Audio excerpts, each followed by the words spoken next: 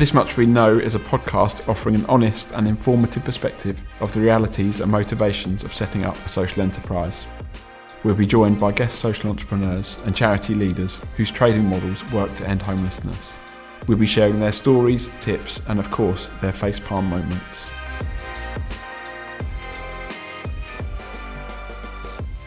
Today we've got Deborah Smart from Social Investment Business. Deborah, do you want to say hi to the guests and a little bit about yourself? Sure. So good morning. I'm Deborah Smart. I am Director of Grants at Social Investment Business. So what that means is I oversee all the different grant programs that we run and, oversee all the money moving around, basically, going to all the different charities and social enterprises that we support. I've been at SIB for about a decade, which is quite a long time. I know I don't look old enough is clearly what you're both about to say, obviously. So, I'll stick that compliment in for you. And yeah, as for anything else about me, in my free time, I talk into microphones a lot, actually, because I help run a radio station. And so in my part-time, I guess I could say I'm a hospital radio DJ. I could make a smashy and nicey joke, but I probably won't. Do you have any jingles? Have you got a jingle that's going to come now? I wish I'd been that organised, but yes, I do. There are some jingles that say, that sing my name.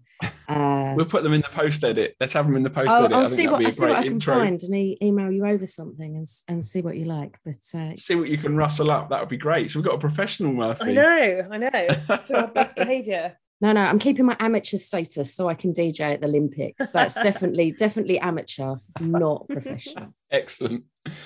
Love it. So we've got a few different questions for you today that we'll be asking sort of to and fro, but likewise, Simon and I do tend to go off peak sometimes. So if we get excited, forgive us.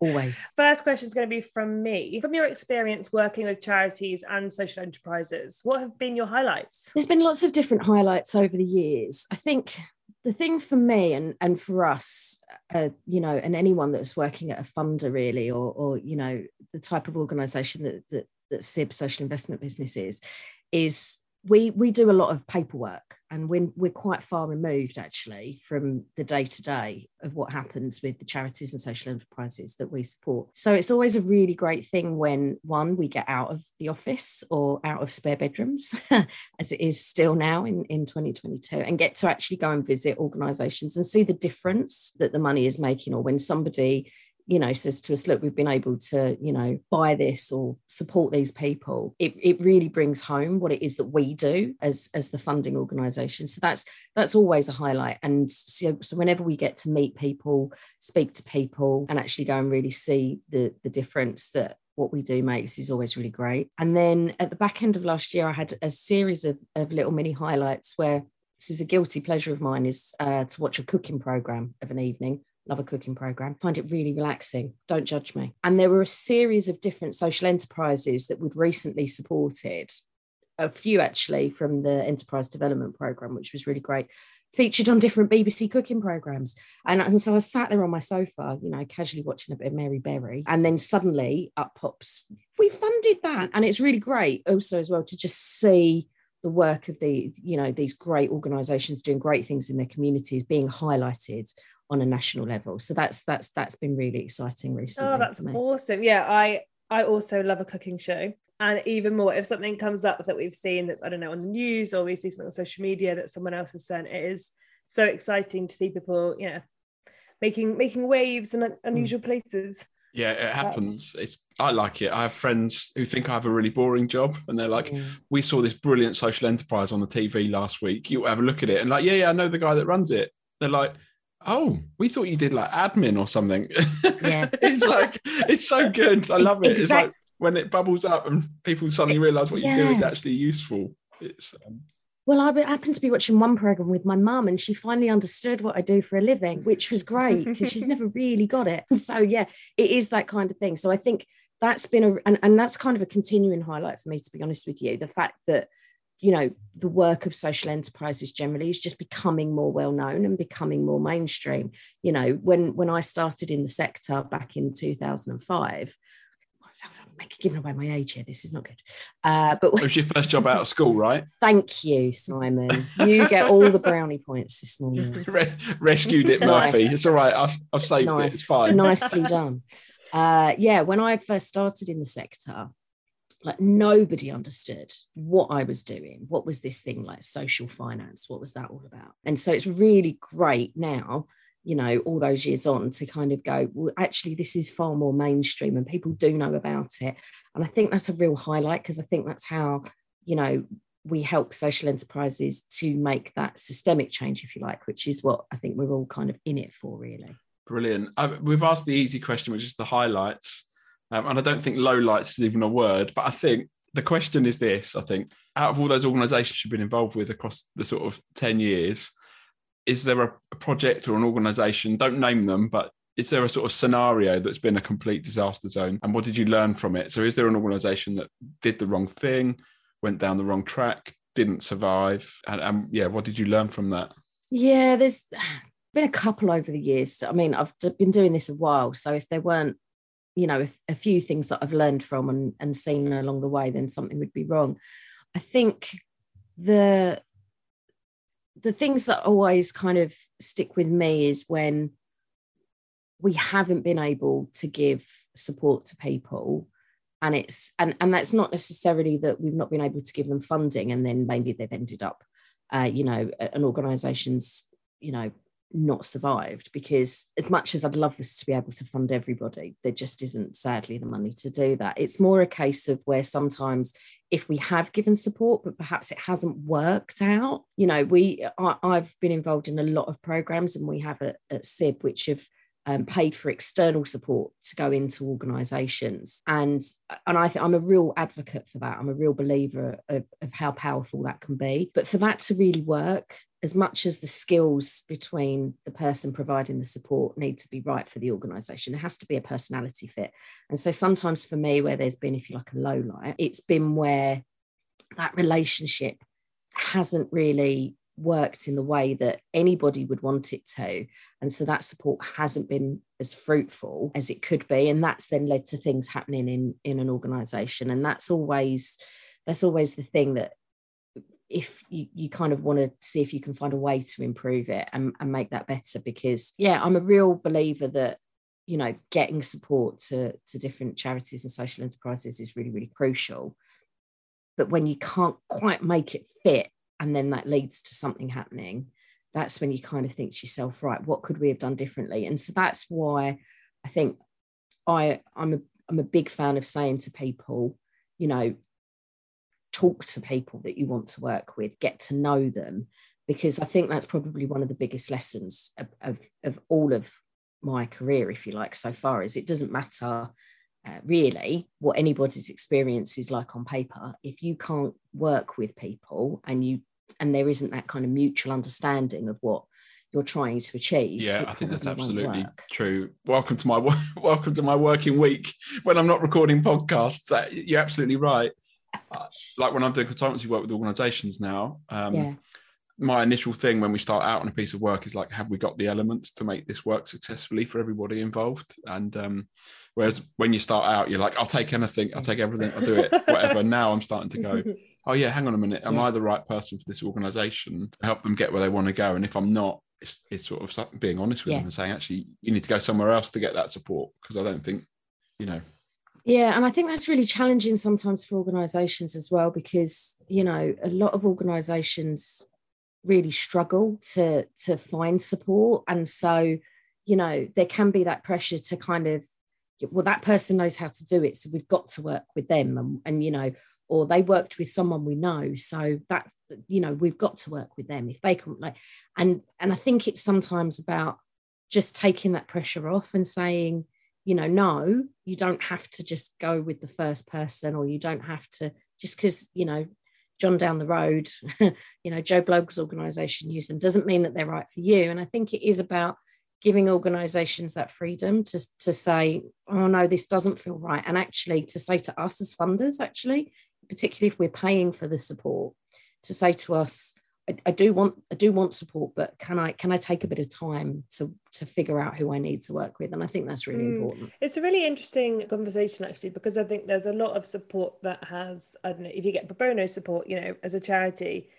it's pretty hard to say no to. But that piece of conversation style, you know, even how to receive feedback, having those kind of really obvious conversations early on that don't seem obvious at the time. If you were suggesting to a charity or social enterprise who was going to be meeting with potential consultants, what are the kind of 3 questions that you'd recommend them asking? I would say ask a consultant to a certain extent, why do you want to work with me? Why do you want to work with us? Is it that, let's face it, yes, we do impactful jobs and there's that does get us out of bed in the morning, but equally we are all still earning money. Is the consultant just in it for the money, or actually is there a belief in what you are doing as an organization? So I would ask, why do you want to work with us? Because I think one of the things you need to try and understand is whether the values of the 2 organizations align, whether, and that's a really good way to start is, why is it you want to work with us? And it could be that actually they are only in it for the money and that might not be right for you, or actually they really believe in your cause and instantly that's going to, give you a really good foundation, I think, for a relationship. So that would be my first one, is why do you want to work with us? Number 1. I would ask who else somebody has worked with, so you get a flavour as well.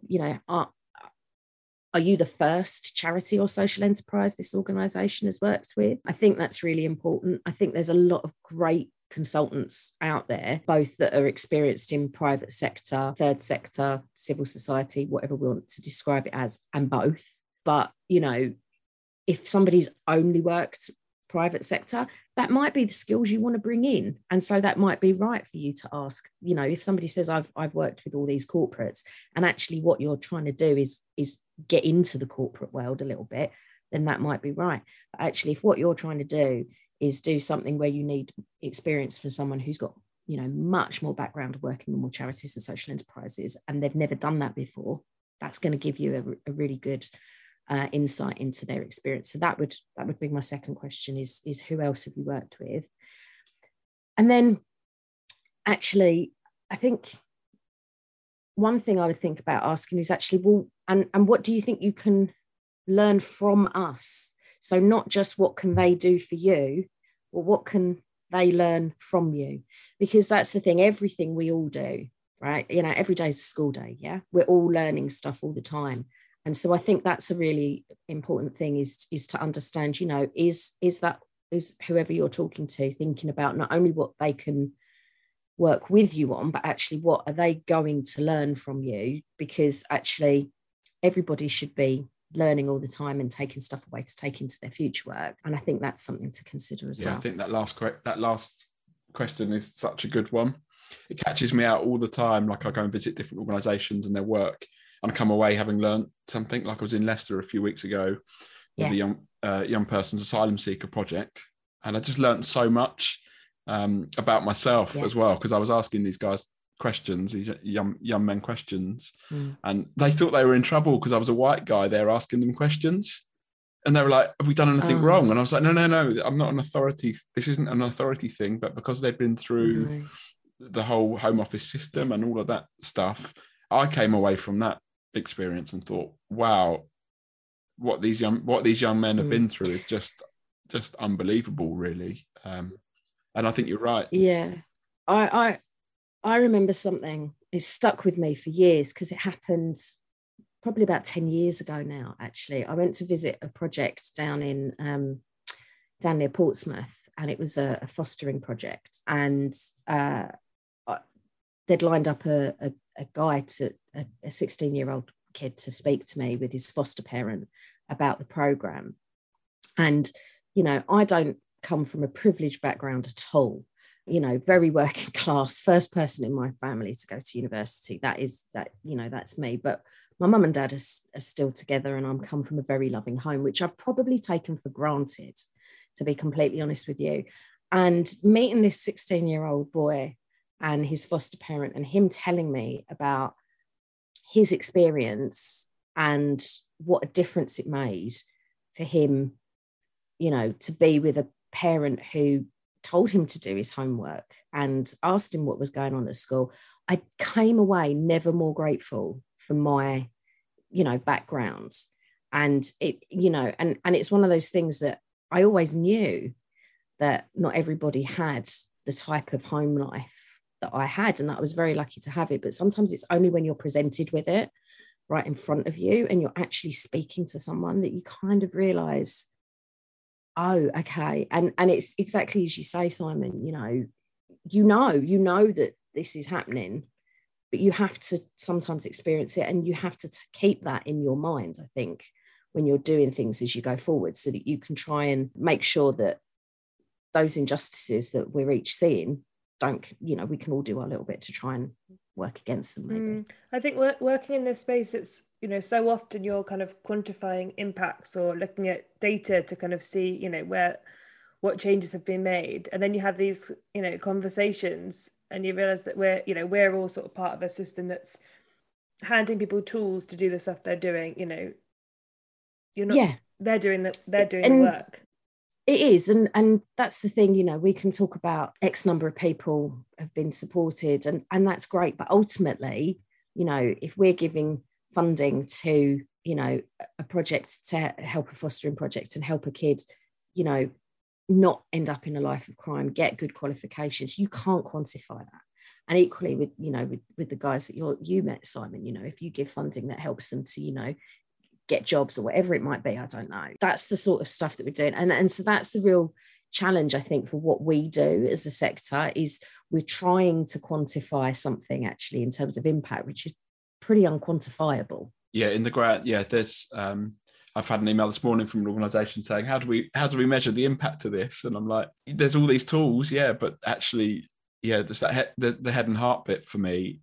Like, when I do a lot of evaluation work, for example, yes, I can do all I can get data as a number and all of that stuff in my head, but actually you can't beat going out to talk to a beneficiary directly and understand it from an empathetic point of view or perspective of the impact it's made for that young person and writing that. That's why I write so many case studies and stories, actually, because the data only tells you so much, but a story really brings it home. I guess it depends how you're engineered or built, but that's my sort of stance on it, I think.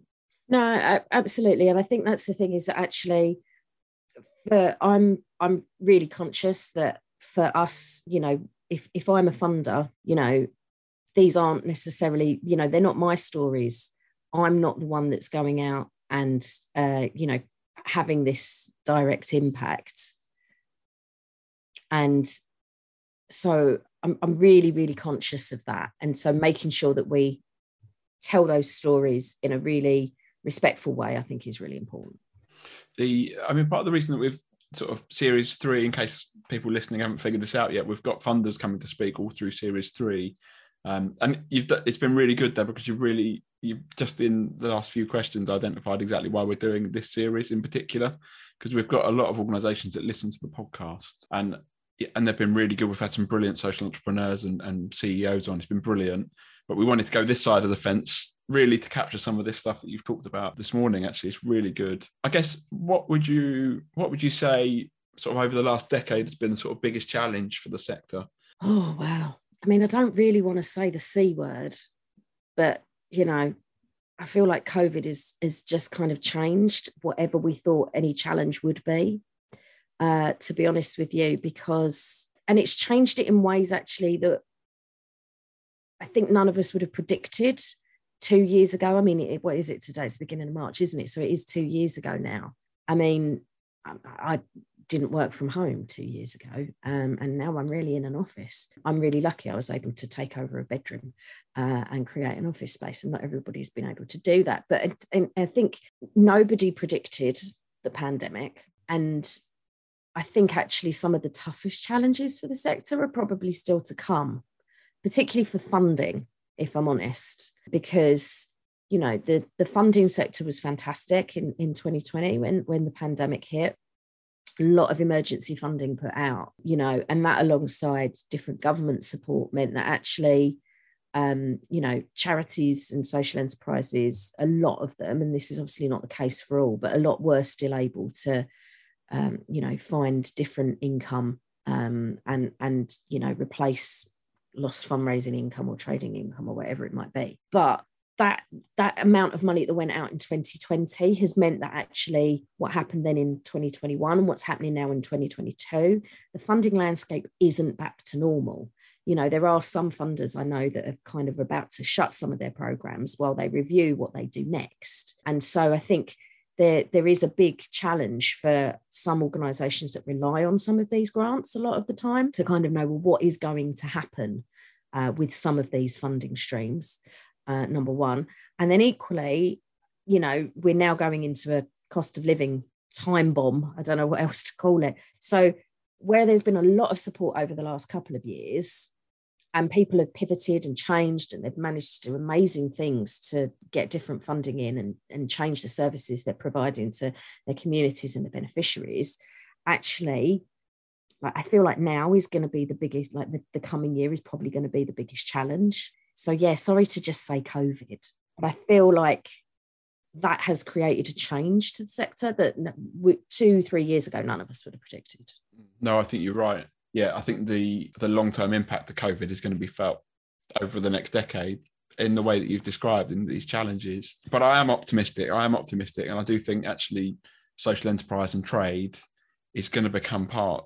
You know how the previous decades were social enterprise and doing a bit of trading and selling a few bits and pieces and doing that has almost been like an afterthought. And I think, and I kind of hope maybe for some organisations where it's right that they're going to have to go for trade and they're going to have to go for social enterprise, and they are going to have to think more entrepreneurially. Oh, I can't speak this morning. It's been a long week. It's a Friday morning. We should know that word. We should probably know that word. You know, that entrepreneur flair is going to be. It's been a sector of entrepreneurial flair because, you know, statistically, some of the organisations we all work with shouldn't survive or wouldn't survive if it wasn't for some element of enterprising spirit or you know, plucky individuals that want to really go for it. It wouldn't stack up. With sort of the enterprise development program where I met both of you, the idea is to support organizations to diversify income, you know, through trading models. Of course, pandemic hit, and the thing that got sort of the worst effect at the start was trading for a lot of the enterprises that we're working with. And then, of course, people, you know, went to the trust and grants, the emergency funding that was out there. And then now we're seeing that kind of swap back. So I think there is going to be more people interested in trading, but that risk and governance perception is going to be a challenge. I think, yeah, I mean, a lot of, if you like, traditional organisations have been really scared of trading in the past. So, and I get it because, yeah, and to a certain extent, when 2020 first hit, it was trading that went first, wasn't it? Right? Because everything just had to shut. And that was really scary for a lot of organizations. And so those those that were, if you like, more grant funded, and, you know, a lot of grant funders immediately stepped in to provide additional grant funding to their portfolios. So I kind of understand where people might think, well, hang on a minute, the people that were grant funded were probably better off at the start of that. But I think the longer term, you're absolutely right. It's about having that mix. And I think that's the thing, and particularly why, you know, we've always been so proud to be a part of the Enterprise Development Programme, is it is about that mix. It's about being able to know what is the right type of income for different types of activities, basically, and, you know, what is that mix, and actually it could be that you see an opportunity to trade which is purely about income, and it's going to, you know, give you a surplus which is then going to be unrestricted cash which you can do what you like with. You're not going to have some grant funder going, well, what have you spent this on? And can you provide me with evidence of this? And have you got a receipt? You know, you're not going to have to do any of that because it's going to be your money. Or actually, it might be that you realise that actually through trading, you're actually really able to provide a great service which supports the people you're trying to help in the first place. And I think that's the other thing as well, is that sometimes, you know, it is about thinking about where trading and enterprise can do either of those things or both.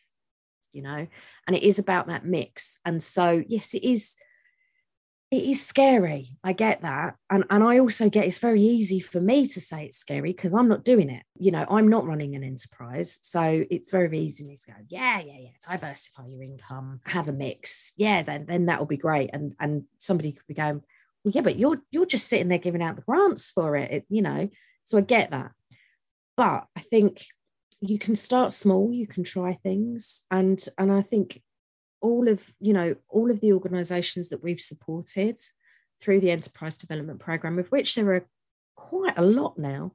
I probably should know the number, but I want to say it's a good, you know, it's in the hundreds. I know that's definitely right. It's definitely in the hundreds. But they would all say that actually trying it, and actually even if something hasn't quite gone right, there's always something to learn from it. And so I think it is about, and again, it's great to have the enterprise development program because it provides that support to take those steps towards trading, which I think is really important. But yeah, it's about a mix. It's about, you know, because I think you want to be able to adapt, you know, and be able to go, right, okay, so this unexpected things happened here. What do we need to do over there? And that's really, really difficult. And it's a lot to juggle. But the thing with trading is you are in control of it in a way that you aren't with fundraising and you aren't with grants. You know, if you're relying, you know, fundraising's great, but you know, you don't know how much you're going to raise until you've raised it.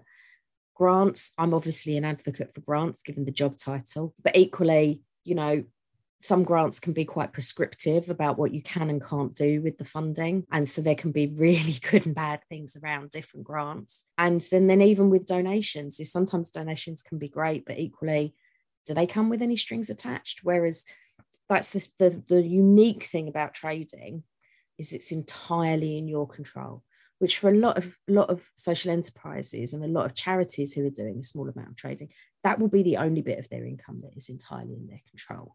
And so I think that's a really, really great thing about it.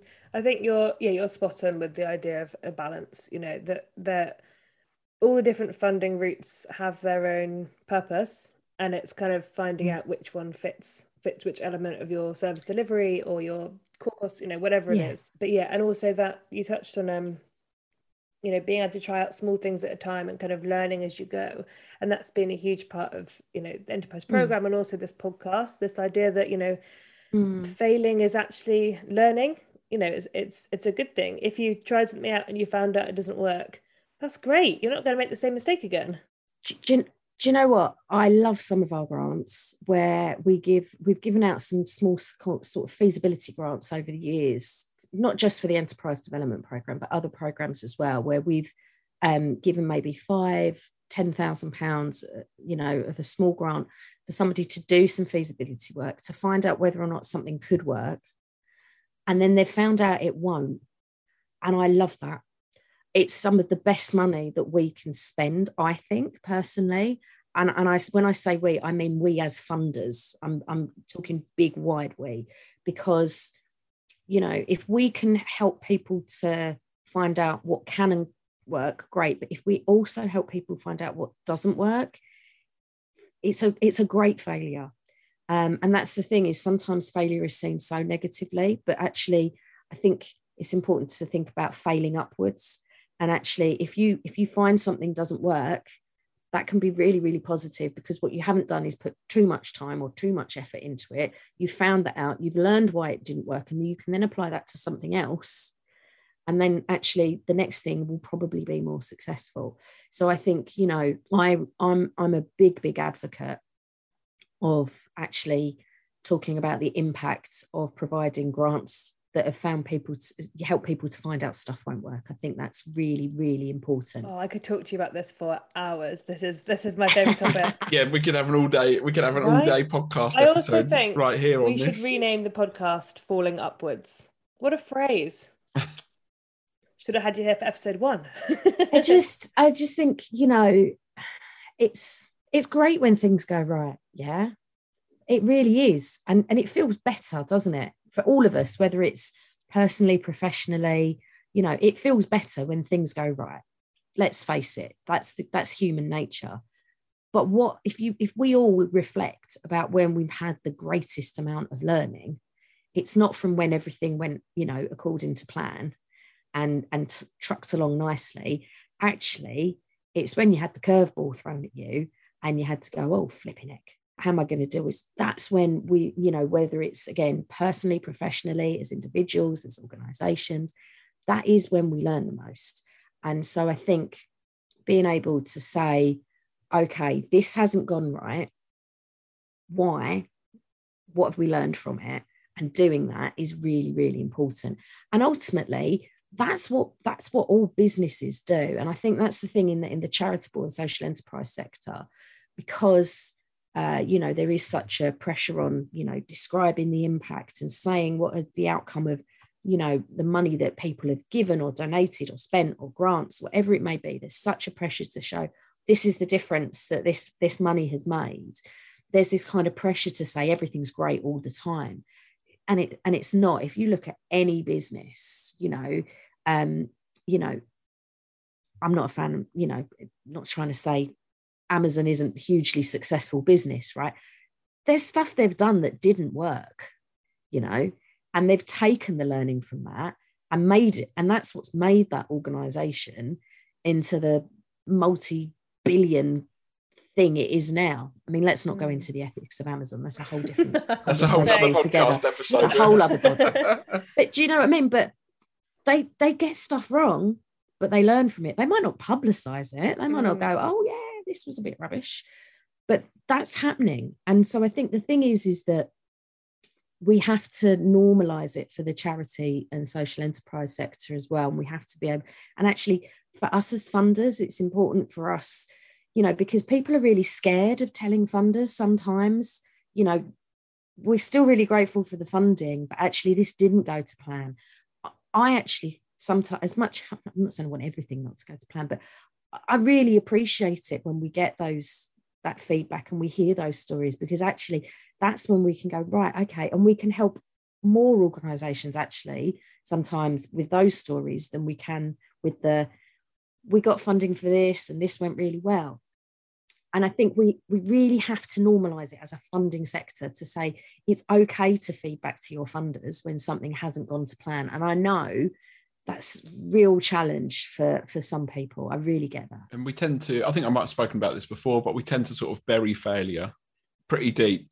I think it's ingrained in our sector actually that if something goes bad, nobody ever mentions it, we bury it and we move on.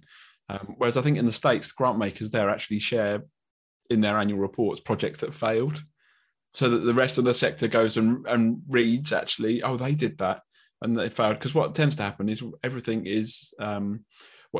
the failure we sort of keep, as people working in the sector, we keep in mind. And when an organisation comes along and says, we want to do this, you instantly go to the filing cabinet of failures that you've got and go, oh, they tried that and these guys did it and it didn't work, and these guys did it and it didn't work. You want to, but it's not published anywhere. And so a lot of money in the sector gets, not wasted, because I don't think money is wasted in our sector, but it doesn't go as far as it could because we don't publicise the failure as much as we should, really. Yeah, and I just think, I don't know if it's a British thing. I do think it's quite British. Is it this whole, stiff upper lip we're meant to have? I think it is a bit of a culture thing. We act as if it's sort of, mustn't tell that, just tell the good news. And I just think, but that's not where you get the richest experience or the richest learning. And also I just think the more that we can say, and actually the more that we can say to each other, I that didn't go well, actually the more it takes some of the pressure off us, whether it be as individuals or as organizations, because it's almost like the world that we have now with social media, if you like, whether it be an organization or a person, everybody presents the best version of themselves, online. Nobody shows, the bad day, do they? If I put something up on Facebook, it's where I'm out with my friends, my hair's all looking nice, makeup's on, lovely, lovely. What I haven't done is, talk about the fact I spent a day off last week fixing some broken drawers in my house, And, you know, I cut my thumb while I was doing it, and it was really annoying. I haven't put that up on Facebook. And it's similar really for organisations, this comparison, I think, because organisations have to put so much on social media and online and things now. So you're putting out the best version of yourselves all the time. And that's great in many respects. But actually, if we can normalise some of but you know what? Yeah, this is great, but it was really flipping hard to get it to be that great. And these are the challenges that we went through. It's going to be I think it's going to be beneficial in so many ways. And I think if we as funders can support that, I think that's really, really important, because we're the guys with the money. And so a lot of the time that means we're the ones with the power, right? And so if we can help change that narrative, I think it means that it hopefully will start to mean and kind of trickle down and show others that that's okay too. I think that is exactly the essence of what we hoped from this series, is to share with charities, social enterprises, you know, entrepreneurs looking to start in this space, that actually being authentic and learning out loud is a really positive thing, not only for you but also for others around you, to set that example. And actually, one of the things about failing is that quite often it's that next step, you know, and then you did. And that's when you meet the wrong guy, then you find the right guy, you start the wrong charity, get the right charity. You know, it does have a pattern of sort of, you take what you've learned and then you make a better decision often. Yeah. And I think that's the thing, is that actually let's celebrate the process of getting to that, not just the celebrating the shiny end outcome. I did manage to fix the drawers, by the way, and my thumb is healed. So, Great. You know, I learned what I'd done wrong in that situation, and then I made it right. It was actually better when I went and got the drill. Me with a drill, very scary, but there you go. But that's the thing, you know, so, but you have to, I used the wrong thing to start with. It didn't go right. And then I had to go, right, what am I doing wrong here? I'm using the wrong piece of equipment. Right, go and find the right piece of equipment, do it right. This has now been successful.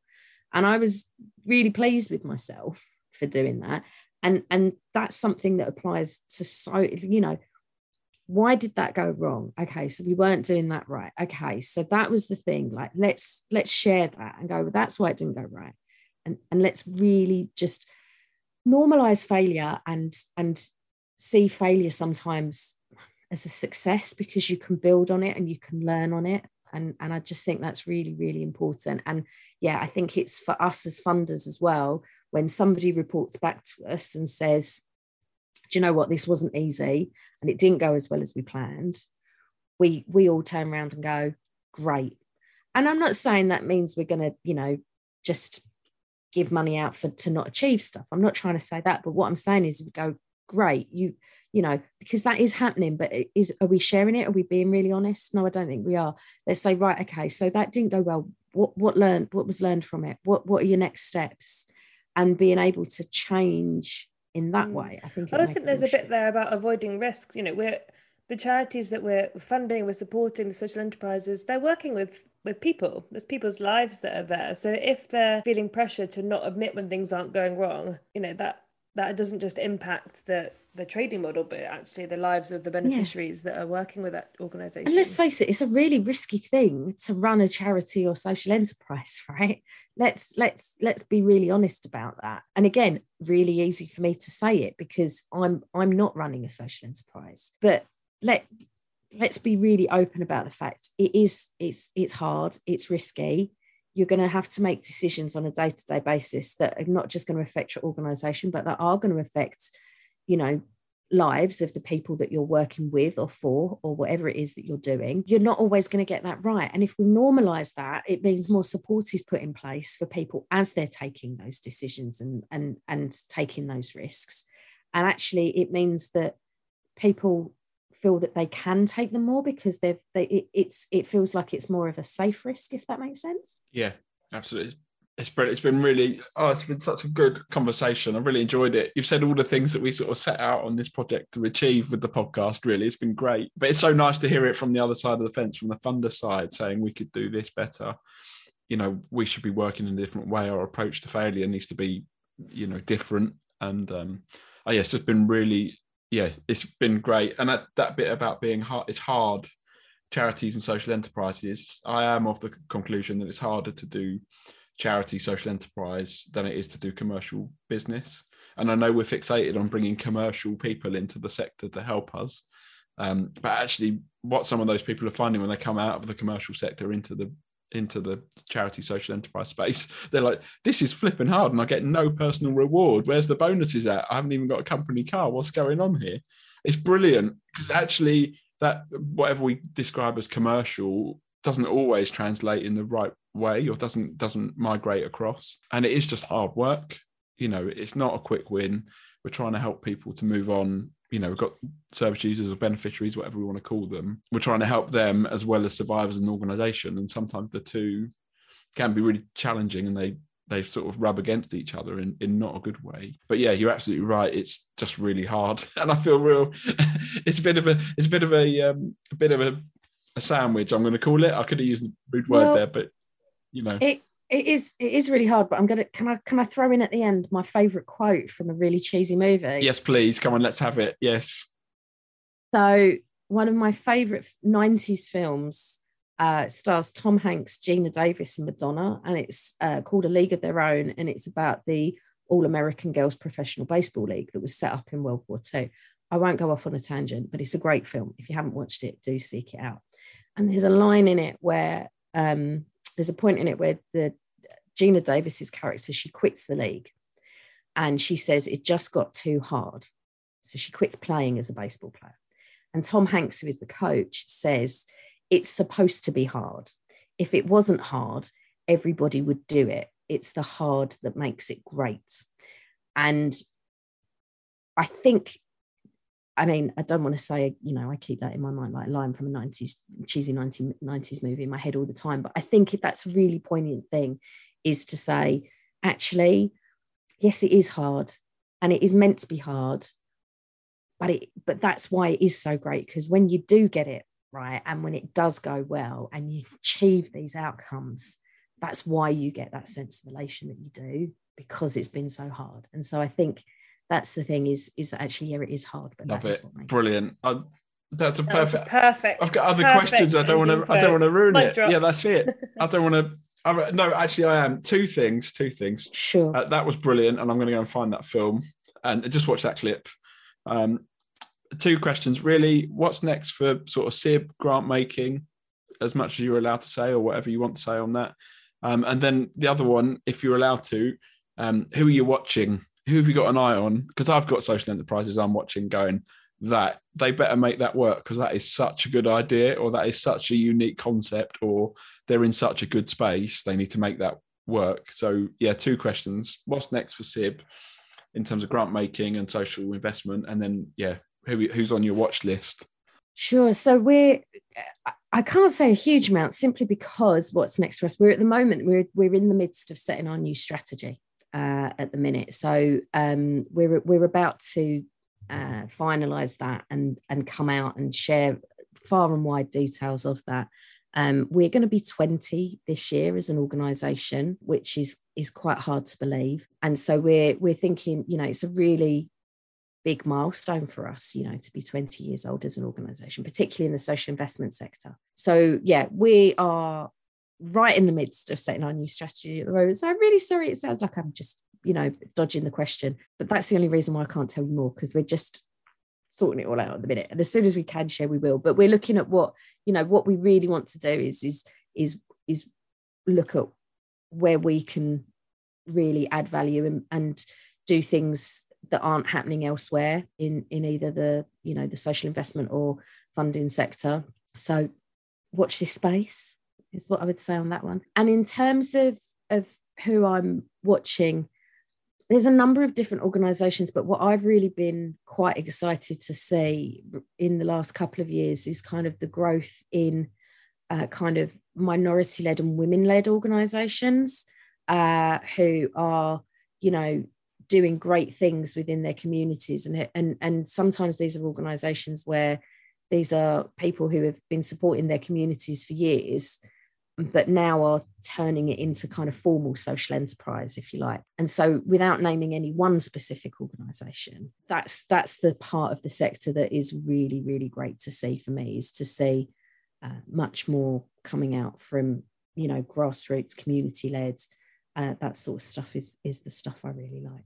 You know, and I've always got a soft spot for a woman-led organisation, being the feminist that I am. It's been just brilliant to have you on. It's been so fab to hear your thoughts and insights on the sector and funding, and yeah, it feels like it's really a time to start celebrating learning through mistakes, which is what we're hoping to do through this. So yeah, thank you so much for coming on and for sharing your thoughts and wisdom. And we will share Sib's sort of social media and things. Twitter, how can we find you? So on Twitter, we are at The Social Invest on Twitter. So if you'd like to follow us there, you can follow me. I'm at Deborah_S, and I think Deborah has a 0 in it, but I'm sure we can link to something or other. But yeah, at The Social Invest is social investment business. And that's where we kind of put out details of anything that we're up to. Thank you for listening. Please subscribe for more episodes. You can also follow us on Twitter at thismuch_we know, or email us thismuchweknow@homelesslink.org.uk.